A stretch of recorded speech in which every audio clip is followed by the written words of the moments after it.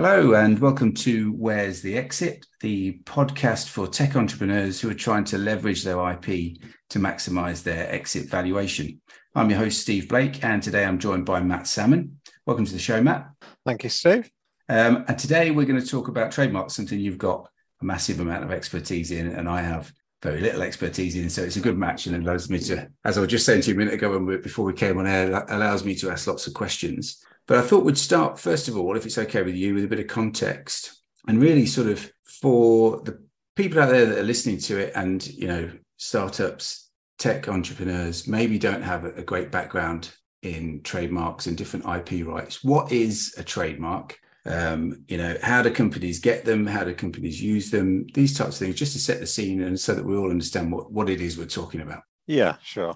Well, thanks for inviting me on, firstly. Pleasure. So, trademarks, in its very simple essence, it's what tells the consumer the origin of the product. So whether that's a product, a service, or whether you're advertising your business to investors, it's what identifies you as being you. And it also is a method of capturing that goodwill and reputation in business and ensuring that the value accrues to you. So with a lot of companies, it can be very, very simple, simply their business name. They may have slightly broader rights in things like if they have a variety of different products or ways of advertising their products, there might be things that they can protect there. And securing the registration, there's two main benefits that we look at. And the first is the one that actually a lot of people overlook, yet to my mind is the most important. And in many respects, it's taken for granted. And that is simply your ability to trade. Right. A lot of people think of trademarks as things you can use to stop other people. And whilst that's absolutely true, the most important when you're running your business is to be able to trade. You've got a lot of people putting time and effort into building this business, building this reputation. You don't want someone to come along and say, oh, hang on, you can't do that because we've actually already got rights in that.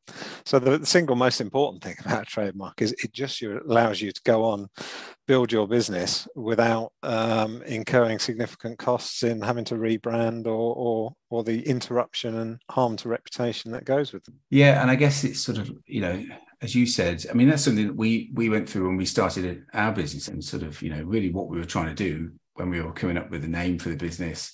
And then we registered the trademark was to make sure that we actually could use that name, because as you say, you start to build up a reputation, you build up the brand as it is. And then if you put in all that effort and you manage to get some value in it, and for some things, it might be sort of also financial resource, I guess, especially with tech businesses, they start sort of gearing up. You might get packaging developed and printed and whatever else happens with it. Maybe you've even got the tooling for your product and it's got the brand name somewhere in that, and to have all of that done and then to be told actually you can't do that would be a nightmare. We've certainly seen it, and you're absolutely right. A lot of products do have the trademark stamped into them or on a bottle design it might be molded in, and that's something that's very important with an organization and how they approach their trademarks to get right.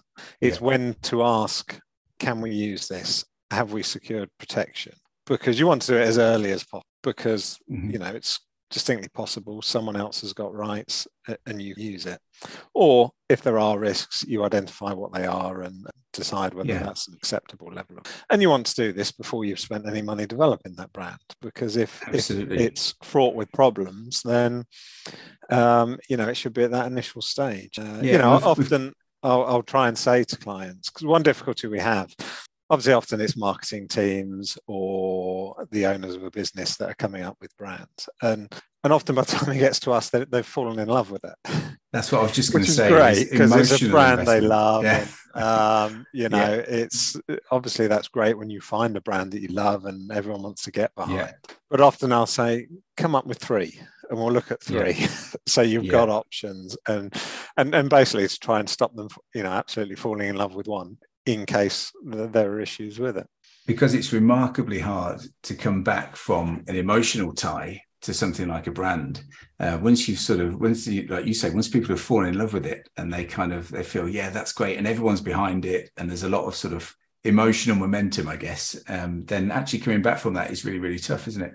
Yeah, and often it leads to them taking risks that they wouldn't ordinarily take, because they don't want to face the alternative, which is their second favorite brand that you know we quite like but we don't absolutely love.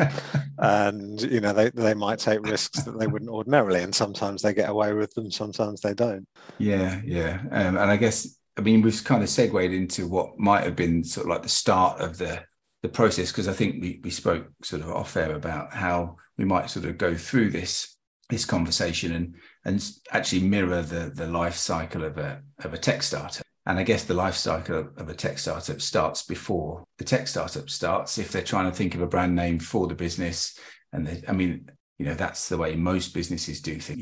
You think about the name, and then you kind of think, let's call ourselves that. And then trademarks can be a secondary sort of consideration, if indeed it's considered at all at that stage. But I guess what you're saying is that you need to start that process early. And if you're engaging with a branding consultant, then get a few options given to you. Yeah, absolutely. And you need to think a little bit about what you want to get from it, because especially when you're talking with brand consultants, because a lot of brand development, you tend to get a head start if your brand says something about your product. And this is especially so with tech companies. If it's solving a problem, we want the brand to say it's solving this particular problem, or it's appealing to this particular market. Which is great for, there's less need to educate the public on the brand. That can save you a lot of money, time, effort, and marketing spend. But it can also make it harder to protect the mark in the first place. If a trademark, if it describes your product, then you can't protect it. That's not necessarily a bad thing if that's your strategy. If that's more important to you than perhaps the value in a brand, then that's okay. But you need to be aware that, you might be able to use this name for your product that's quite descriptive, but you can't stop other people from using it, which can affect your position in the market, obviously, and in terms of valuation. If it's a brand that anyone else can use, it's going to hold less value than a brand that's very distinctive and associated with your product. So that's quite an early consideration, because it's quite hard to go back. If you launched a brand that's descriptive, it comes with its issues in terms of protection, but also in terms of defending it. You're going to have to spend more money, because it's more likely to have competitors producing something very similar. So you might have more spend on enforcement. So let's maybe can we sort of summarize that sort of pre-startup phase, if I've just made that phrase up, but if we're going to call it that, and it's sort of so if somebody's thinking about just before they've started their business, what are they going to call it? Then what's the sort of thought process? First thing is that to get you or a trademark attorney involved early on, and when you're selecting the name, do that in consultation with someone like yourself. Would that make sense? Yeah, absolutely. So the key things we're looking at in that early stage is actually, what is the plan for this? Because the trademark should always support the business in where it wants to get to. So it's fit for purpose. So we'll be looking at, what's the company name? How are you going to use this company name? I.e., is that, if you're a service company, that might be, the lead sort of trademark, but are you going to have different product names? We'll look at how you're going to operate. So what products are going with which brand? What services are going with which brand? We'll look at the countries that you're most likely to be trading in. Now, at this pre-startup stage, it might be something very simple. We've got a company name, we're developing products. That's all we've got at the moment. So that case, it's nice and simple, and inexpensive, because we might just be looking at, we'll just search, check that name's available for use in the UK. We'll look at a UK registration. You're spending a few £100, and then you're set to move on. And as the business develops, we'll look at how that trademark strategy might develop, and whether this brand needs expanding or we're using other brands from product. Okay. So in that pre-startup phase, then we've kind of got you're looking to try and name the business, and you want to get talk to yourselves early on so that you can kind of first of all make sure that the name that you've probably already fallen in love with you can actually use, and to make sure that you're not sort of storing up trouble for yourself further down the track. And then as much information as you might or might not have might allow you to sort of sketch out something that looks like a high level, probably at that stage, but a high level strategy for your trademark filing program. Yeah. In particular, how we certainly there's one tech business I've worked with where their company name is not a product name, it's not a trading name as such, really, and it's that there's relatively low value in registry, because the public don't really see it. Okay. They have trademarks for their products, so they brand their technology. They have what's essentially the same product, but it has different applications. So they have different brands for different markets. So that's what I would say is a relatively advanced branding strategy for a tech business with this, what is essentially one product. And they've got 3 or 4 trademarks covering that product. Yeah. But what worked really well is they had a very clear idea of how they were going to do it at the start. Okay. So we could take a look at the whole thing and think, oh, okay, this is what we need to be protecting. This is what, is of much less value. So yes, obviously we can protect it, but, it may not be where you want to be spending your budget. Yeah. Okay. Fair enough. But that might not always be the case for all businesses, in which case, as you said earlier, you might just be looking at a UK filing at that stage, while the rest of your sort of strategy develops and things become more obvious. I'd say your version's the norm. It's quite unusual to have the tech company that advanced in their thinking about branding that early on. Okay. That's a nice surprise for us sometimes. Yeah. Okay. So if we're looking at that, then probably the typical, as you say, the typical sort of thing is to get you guys on board during the branding process, so that you can have feedback into the process of actually naming the business to the extent that it makes sense. You don't want the tail to wag the dog, but at the same time, it's important to get the right advice while you're naming it, so you know what you can and can't do. It's about getting a good understanding of what the parameters are. So, we can get something that's protectable. The more descriptive it is, the less protection you've got, but also the more likelihood that someone else has got it, to be honest, because, so it's getting and people can have a chat with us. It doesn't cost anything just to give that overall view of what you could be looking for in a brand and, what's good for your particular business. And just mentioning costs, so at that stage then, costs are fairly low in terms of trademarks, because you're only looking to register your trademark in the UK at that stage. That pre-tech startup, you might spend a couple of £100 searching the trademark to check it's clear for use, and then a few hundred to register it. And the registration is good for 10 years. And for a lot of businesses, that's enough for the next 3 to 5 years. That's all they need to do. Yeah. And that's definitely, I mean, when you look at when you balance the risks against that cost profile, then it definitely makes sense to do it, doesn't it? Yeah. Really, you're just buying the security that you're going to be able to trade uninterrupted. It's a small upfront cost, and then that is effectively working through the next 3 to 5 years while you're building the business. Yeah. Okay. And there's one thing that sort of came up with what you were saying there, which is, when you were talking about customers being able to see a brand and the business name, depending on the type of business, if you're kind of a B2B or a B2C business, does that affect whether or not you might would you always register the company name, or is it's relatively rare not because there's not many businesses where the company name is completely and utterly removed from what the public see. I mean, it does happen, especially if it's a holding company or something like that. So normally it's good practice to register the company. Because it's a potential target for competitors if, that they want to go on the attack, they want to make trouble. They can always look to create difficulties. And mentioning sort of risks of not registering, is there any what type of risks occur from sort of people out there that just want to cause trouble, or maybe I mean, I've had recently with a client issues with China, in that they were sort of, somebody over there registered their trademark in China, and then they had to kind of, they wrote them a letter. They obviously got one of their mates or something like that to write them a letter, who was a legal advisor over there, and sort of telling them that they could do certain things to make sure that they could use the right, or oppose it, or whatever. Yeah. Do things like that happen a lot? So the majority of cases where we run into problems with third parties are accidental. They're not deliberate attempts to take over a domain, but it does actually happen. And you know, we've actually had a few cases recently. They're not that prevalent, but you know, quite often it's when a brand has success in one country.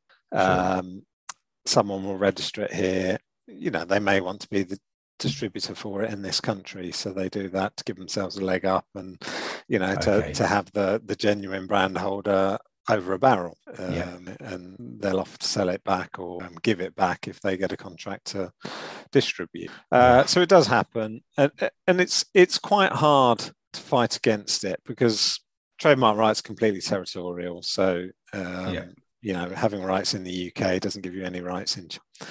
And the best way to protect against it is to file in as many countries as possible. But of course, that cost ramps up the cost. And different countries have different systems. So some countries, there's what's called a first to file system, like China, where whoever files it gets the rights. Other countries like the US, it's first to use. So whoever uses it first gets the rights. In the first to use countries, you have a bit more protection if you haven't, because someone randomly filing a trademark is not going to meet the use requirements to ultimately get their registration. All right. You can do about. All right. So if we've got, because we've strayed into sort of like different countries there, and I guess for a startup, just done their, carrying on through the life cycle, just done the naming. So they just named the business.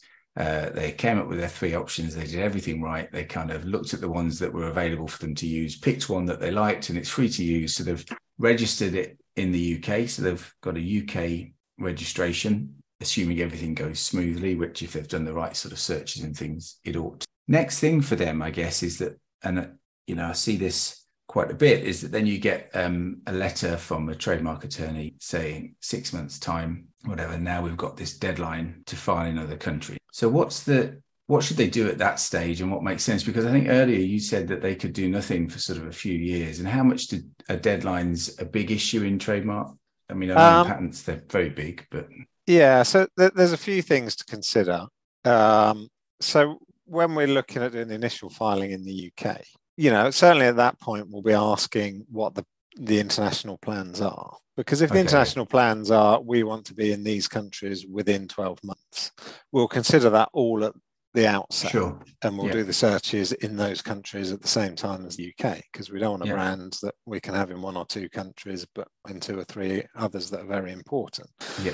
With a lot of tech startups, they ultimately know what countries they're going to target, but it might be quite a few years down the line, in which case there's a question over, actually, is it good sense to spend a load of money getting protection in these countries when it's still 3 to 5 years away?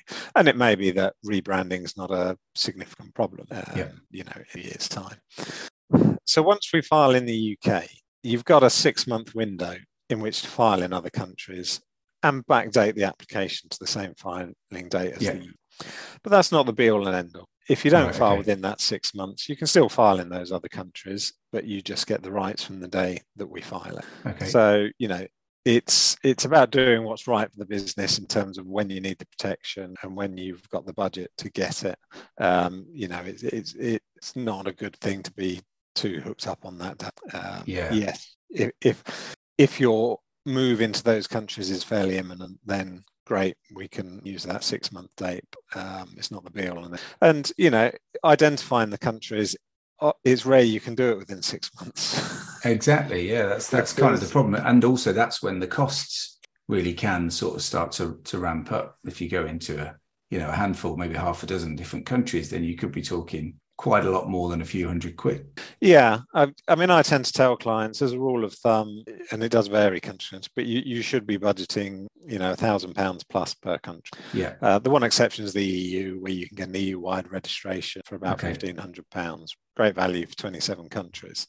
Yeah. But if you're, like you say, you're looking at 10 countries, suddenly that's quite a significant undertaking. So you don't want to be spending this money in countries where ultimately you're not going to get a market. So, it's about chatting about, where are you going to be focusing? What are the biggest markets for your particular product? Do you have people on the ground?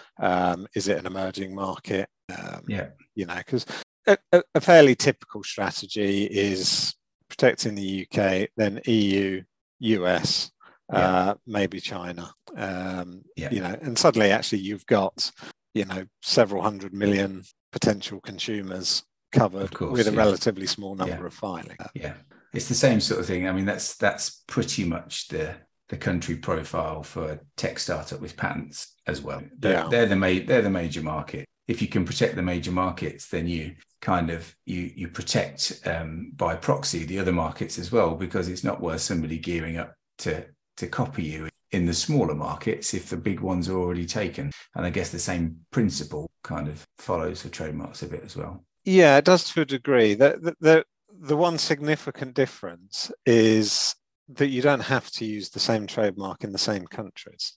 Yeah. So, culturally, that might not work. Yeah. So, for example, you look at Japan as a market, Western brand, high-end Western brands are obviously very, very popular, and certainly they'll look to protect. Other products, perhaps, let's look at software or something like that. Software trademarks tend to be reasonably descriptive of the product itself, and that just might not work in that brand. Yeah. So you might want to select an entirely different brand for the Japanese market. Yeah, which is great because it doesn't cost any more to register your different brand. You're picking the right brand for the right market. So you've always got options like that. Yeah, it hadn't occurred to me actually, and I guess from a patent point of view, we're always. An invention is an invention, and you kind of got to use the same one wherever you go. Exactly. Yeah, but so it's much more sort of about how you're doing business with trademarks, isn't it? And I guess there's nothing to stop you calling it whatever you like. And I guess provided that there's not some kind of bleed through into that country of the brand reputation that you've already built in another country, I guess. And in that case, I suppose there's a stronger pull towards wanting to use the same name. Yeah.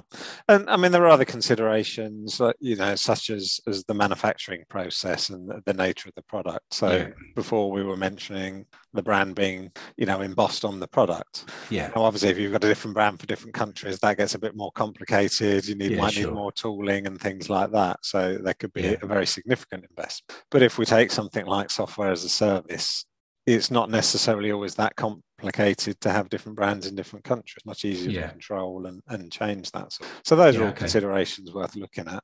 Yeah.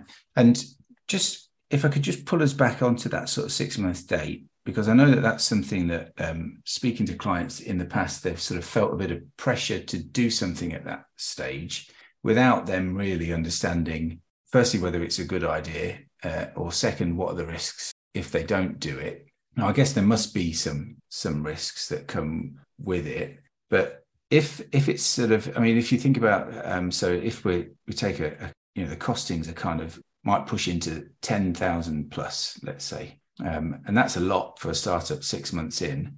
It's got to be a pretty hefty risk for them to want to part with that amount of cash, I would suggest. So what is the risk? And I mean, it might be difficult for you to generalize, and I totally get that, but if you can give some insight.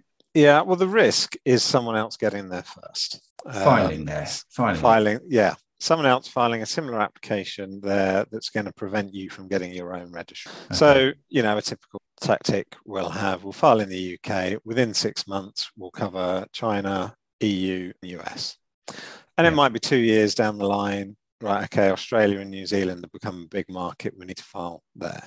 Okay. Now, if something has been filed in that interim period of 2 years, then we've got a problem, and you might not be able to use your brand there.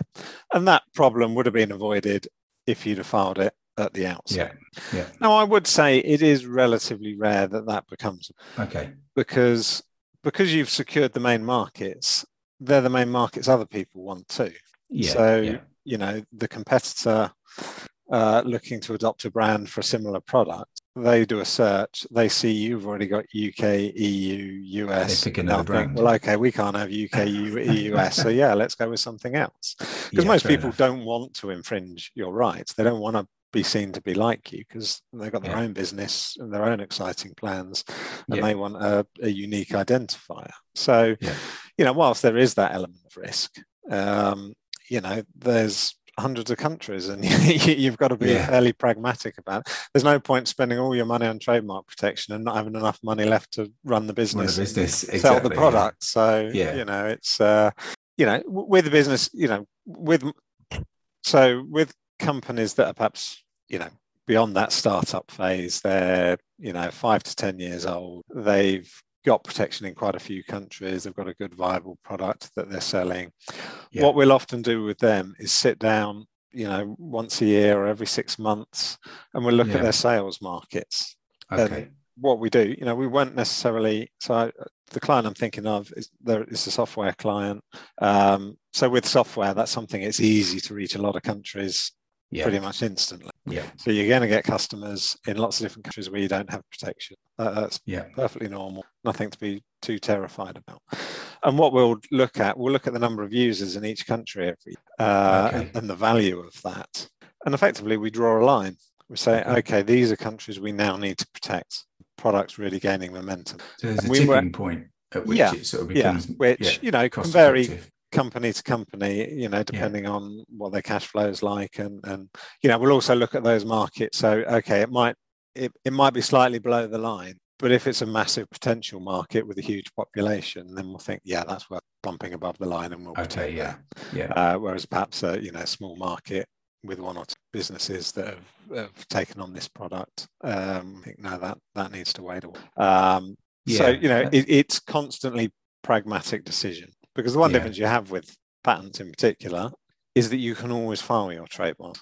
You know, it's at no point, you know, you might have been in business 20 years and you want to go into a new market. Fine, we can file the trademark. There may be obstacles, but those obstacles, you know, we talk about someone filing earlier and that being a problem. Just because they filed earlier doesn't mean it's necessarily a fatal, because we can talk to them. We can say, well, actually, you're doing something slightly different. Let's come to a coexistence agreement whereby we'll stay out of what you're doing, you stay out of what we're doing, and we'll coexist because we're both happy in our separate, you know, especially with something like software. One might be an accountancy software product, another might be a games product, and customers are not going to be confused. So we can, you know, set some boundaries and happily coexist, and, you know, save a lot of money for both parties. So let's keep in with our sort of life cycle. And I think we talked a bit of what we talked about there, the sort of around good management, good trademark management. It's sort of into the later, more mature business. And I'd like to come back to that in a bit. But if we've got our business, hypothetical business, that's kind of done everything right in the naming, they've protected their company brand with a UK trademark, then they've got to this 6-month stage and they're sort of taking some pragmatic decisions. And I know generalization is difficult. And the longer you get down the track, the harder it is to generalize, because the options sort of get wider and wider as you do. But then, I mean, for many businesses, is that sort of really the last you'll see of them until they get to sort of a more mature state, and a state where they're sort of developing products and they're a bit further down the line? Or is it more typical that you'll stay in touch with them fairly regularly? So we always tend to stay in touch. But quite often nothing, you know, it's not unusual for nothing to need doing for years. Because with your trademarks, they're renewable every 10 years. And obviously a lot of tech business are used to reviewing their patents every year because they've got a renewal every year. You know, with trademarks, it's much easier to protect them and forget about them, you know, which is quite nice for some people because it's done, it's ticked off, and we don't have to worry about it. What we do is, it's always worth, you know, and sometimes this is only a 10-minute chat on the phone, is just making sure that the direction the business is going in is still protected by those. Because quite often we do find that, there's new applications for this technology, or new markets have opened up for a particular product, and you might start straying beyond what the trademark initially covered, because any trademark application, we have to cover specific goods and services. We'll attempt to keep that as broad as possible, so it anticipates what you might do, but things change, and if there's a new application, a lot of businesses might forget, they've registered this brand, we can go off and do that, and that might not necessarily be the case because it's going into a different product category. So might only be every year, quick 10-minute conversation. Okay, is it the same product? What new markets? Any new applications? That sort of thing, just so we can check. And quite often, nothing will need doing is great. Proves we went broad enough at the outset, but it's something to keep an eye on. Yeah, and I guess sort of from my own experience of starting a business, things change fairly rapidly, and it's when you start to get feedback from the market, let's say, or you start to sort of try things out that you think, actually that was a dead end, let's back up and go down here instead.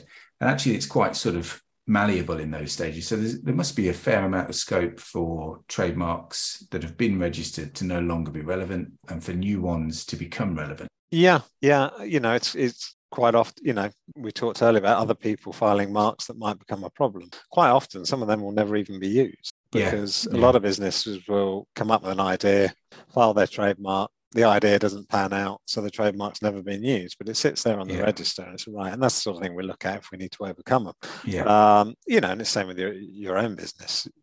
We certainly weed these things out at renewals. There's no point spending money if you haven't used the brand. But then again, there's also options to repurpose it. Which can save a bit of cost. Okay. So when we're in that stage for our hypothetical tech business, then it's more a watching brief of keeping an eye on things over the course of the next few years. And as part of that, I guess as you're talking to them, you'll start to see when things are changing for the business, when perhaps products are beginning to get sold, manufactured, they're going into different markets and things like that. And I guess if you're always part of the conversation, then you always see those things early. And with a lot of clients, we'll recommend a watching strategy. So, once you've got your registration, it's very cheap and effective to watch what other trademark applications are being filed. So, for sort of 150 quid a year, you can see anyone filing a similar trademark to your own anywhere in the world. And that allows us to take action if they do. So, which is a very cost-effective way of dealing with it, because if someone files an application, that's going to be a problem for us. We write to them, tell them to withdraw, and we're catching them before they've invested in it. Because if we notice 2-3 years down the line, they're in love with their own brands, they've got products on the market, and they're causing us a problem. And they're going to fight it because it's now expensive and difficult for them to change. But if we catch them at that early stage, then we can do it. So there's a certain watching brief, keeping your brand distinctive. You're not filing new brands, you're not developing new products at this point with what you've got. So we just work to keep it distinctive. And that also, it informs us in the markets where you're not currently. If we do see things being filed, it might be that, for example, it might be a mark we don't like that's being filed in the UK, EU, Brazil and Russia, for example. And we don't have Brazil and Russia, but we do have UK and EU. So we've got significant leverage to try and either secure our rights to file in Brazil and Russia in the future, or stop them in the UK and EU, in which case they'll probably drop it in Brazil and Russia, and that keeps it free for us. Okay. I think maybe I used bad terminology from a trademark perspective in terms of using the word watching, because I think I was referring to watching the business and watching the business as it develops. But obviously in trademarks, watch is quite a big part of what you do. So there's maybe, just to clarify for the listener, that there's sort of watching, as you've just described it, watching trademarks that are filed that are similar to your own. And that's really quite an important part of managing trademarks that you've filed, isn't it? Yeah. Sorry. No worries. I've just had my kids have just opened the front door and slammed it. I knew they were coming back from school, but what can you do?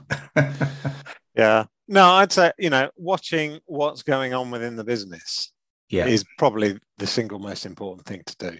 And Yeah, that's definitely. something that can often get dropped Yeah, because, you're going in that interim period where you're developing the markets you're already protected in, yeah, and you're working with the product that, still the original product, perhaps. yeah, That, that there's not necessarily a pressing need to let us know what's going on in the business. And it's sure. those incremental changes, each one of them on their own is not necessarily an issue. But when they Yeah, build up over time, then yeah, you can find yeah, yourself doing something that's not protected, yeah. Okay, from what we originally envisaged. So, all right. that feedback, whenever we develop any trademark strategy, there's a whole process from adopting trademarks, protecting, there's trademark watching, what you say. Yeah, And then the final point is always review. And I yeah, would say every 6 months as a minimum, look, do we need to repeat this yeah, process on anything? Because, I've seen businesses where they've gone 10, 20 years and they've not looked, and, products that they once had are now moved online and they're completely different from what they were. They kind of yeah, serve the same purpose for the yeah, consumer, but, in terms of protection, they're completely different products. yeah. And that's a key part with all of the. I mean, IP management generally, like a key part of it, keeping it under review because the business never stays the same. But IP rights have a nasty habit of staying exactly as they were. Yeah. So you've got to kind of sort of keep on top of those changes in the business so you can change the IP to make sure that it maps onto it still. And yeah, with trademarks, I see that being even more important than anywhere else. Yeah. Yeah. I mean, say, in particular, that the nature of a product can change. So just to give you an example that a lot of people wouldn't realize, that there's two separate classes in which to protect software. Okay. There's software that's downloadable, which of Yeah. course is what we were filing for 10 years ago, because you got your Yeah. Yeah. CD-ROM, it was a physical Okay. piece of Yeah. software. Whereas now there's a completely separate class for software as a service, which is the majority of software now. We Yeah. get an account online, we just access the software that way. Yeah. They're, under trademark law, they're technically two completely different things. Yeah. A business will move seamlessly from one to the other Yeah. and won't Yeah. necessarily think about it, because to them, in many respects, that's a background thing and their product is exactly the same, doing the same thing for consumer. Yeah. But technically, the class of protection we need is different. Yeah. And that's something, it's a really good point, and it's something I hadn't considered, but it's sort of those regular reviews will pick that up, but you couldn't ever rely on a client coming to you with that as an issue because they just wouldn't know it was an issue at all, would they? Yeah, It would exactly. just You fly just wouldn't completely under think the that's an radar. issue. We're selling the same No. product. We've just, Yeah. the way of delivering it to the client slightly Yeah. different. Yeah. But to them, it's the same product. And, don't want anyone who's doing software, I don't want them to panic, because the one gives them a certain amount of protection over the other. Yeah. But, as time goes on, especially if you're wanting to license the brand or anything like that, you want to make sure protection's in the right class, because people don't want to pay for license for something they think they might not strictly need. Yeah. And the same applies for if you're sort of looking to exit the business, you want to make sure that all of those things from a due diligence perspective are tied off and covered. Everything that you're doing that is of value to the business is covered properly by the trademarks that you've got, I guess. Yeah. I mean, the absolute key with due diligence is, it goes back to what I said at the start, that the most important purpose of a trademark is to make sure you can carry on doing what you're doing. Yeah. So if people are looking to buy a business, mostly what they want to know from a trademark perspective is it protected for the product that you're selling in the countries that you're selling it? And a lot of due diligence is that simple. It's can we tick those boxes? If we can, yep, you pass the trademark test. Obviously, there are many other elements of due diligence around other parts of the business, but most trademark due diligence is that simple. Can we tick in the right countries for the right product? Yeah, great. So what about as the products start to develop? I think this is the only bit of that kind of life cycle that we've perhaps not yet got to, which is sort of different marketing strategies might come up with trademarks that are not necessarily brand names, but strap lines and slogans and things like that. And also, when the products start to be developed, does anything change about the way that people should view and approach their trademark filing strategy and what they're doing? Yeah, I mean, this is another good reason for the regular reviews, because Yeah. a lot of products will give rise to sub-products and different application, different markets for the same product. Yeah. And it's really useful for us to see the overall branding strategy, because there might be what we call a house brand. Perfect example is something like Microsoft and Windows. You've got Windows 8.0, 9.0, Yeah. That's fine, because we can protect Windows and we don't need to file a trademark every time you've got a new version. Okay. Yeah. And that's quite common in a lot of brands. They'll put a suffix on it to indicate it's a different level of product, so Pro or Pro or something like that, for different versions of the same. Mm-hmm. And one of the reasons that's done is because you don't have to keep rebranding it. The customers recognizing the brand, they can readily recognize, okay, there's 3 different products here at 3 different levels. That informs perfectly well. And when you've got that kind of branding strategy, we can look at the most cost-effective way of doing it, because we're not having to register every brand. We might register elements of a brand, and reduce your, so you protect 1 trademark for what is effect 3 trademarks that you're actually going to put out there. Okay, yeah. But the additional element is a descriptor or just an indicator of level of product. Yeah. So there's a lot of strategies like that, which, and these are the ones that typically morph over time as well. So again, if you speak to us early, we can look at ways of doing it where you don't have to necessarily spend lots of money on different trademarks, or if actually there's a lot of value in selling these at complete, just to give you another example, supermarkets or in particular food, a lot of these business consumer products, often the manufacturer will make 3 versions of a product. There'll be the cheap and cheerful, the mid-range, the high range. Yeah.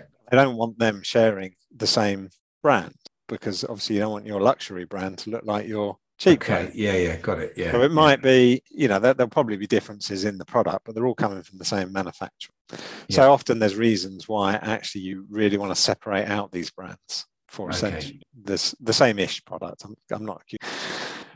Businesses are selling exactly the same under these 3 different levels, but there's a lot of similarity and coming from the same source. So it's looking at strategies like that, what's actually best for your market, and then we can apply the trademark strategy to that. I guess it's the same thing as with a software brand that you're talking about. I mean, you might have the sort of like the intro, the pro, and then the enterprise version of software as a service. And there you want to trade off that known branded element of that sort of overall brand. But when it becomes something where you're trying to actually differentiate yourself from a lower spec item, you don't want them to trade in that, because it's completely different. But I guess it's all about protecting and using the value of your brand. So you can use the value of your brand to engage consumers at a lower level. The software example with the introductory version, which is great because they're getting this really well-known effective piece of software at a lower level, and obviously that's encouraging them to then take the higher levels. But with the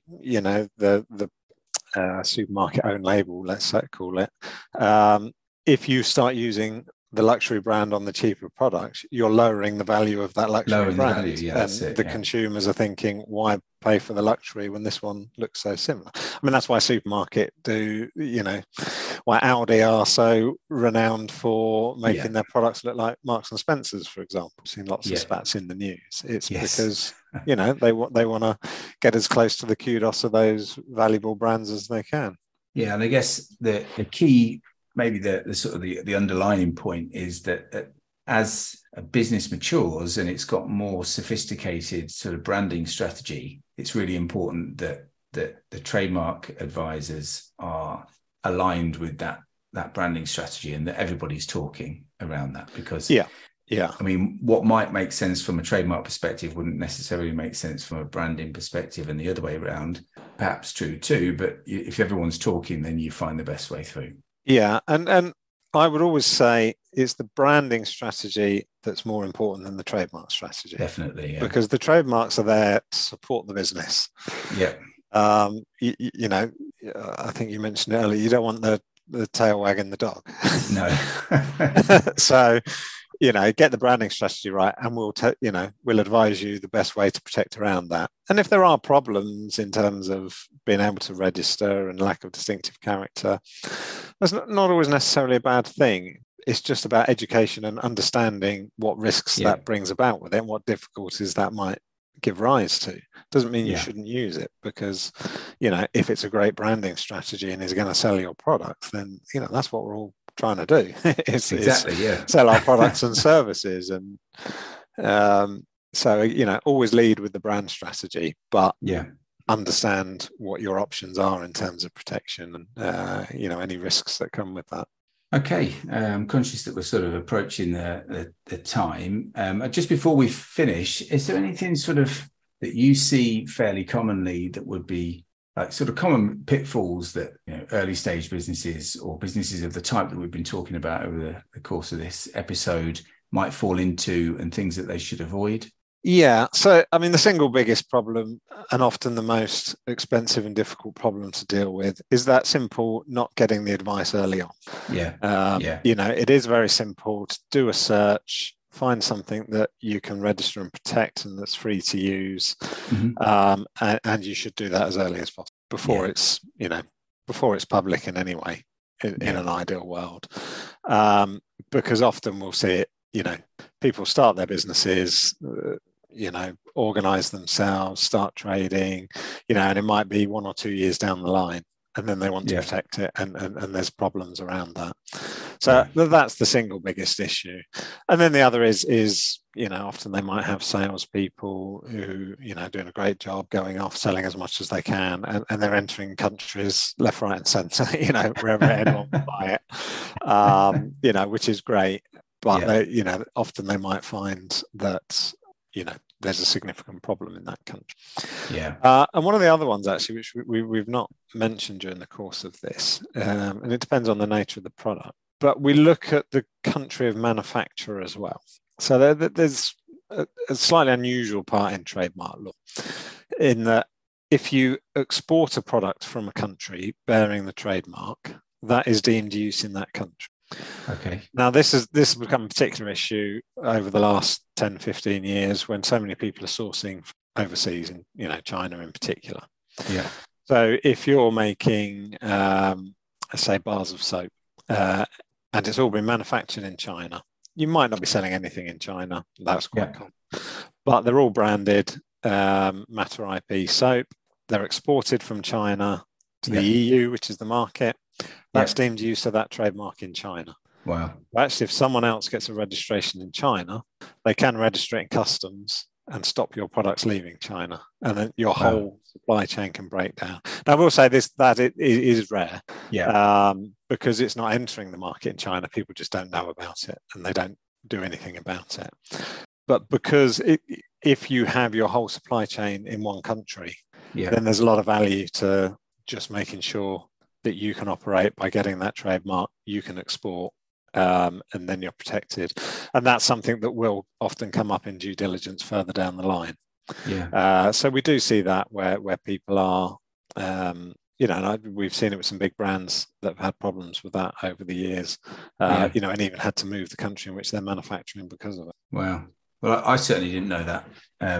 So if people are manufacturing overseas, and China's the obvious example, that's the one that everybody gives, but if people are manufacturing in those countries, then trade, even just for manufacturing there, they should still be considering trademark protection. Wow.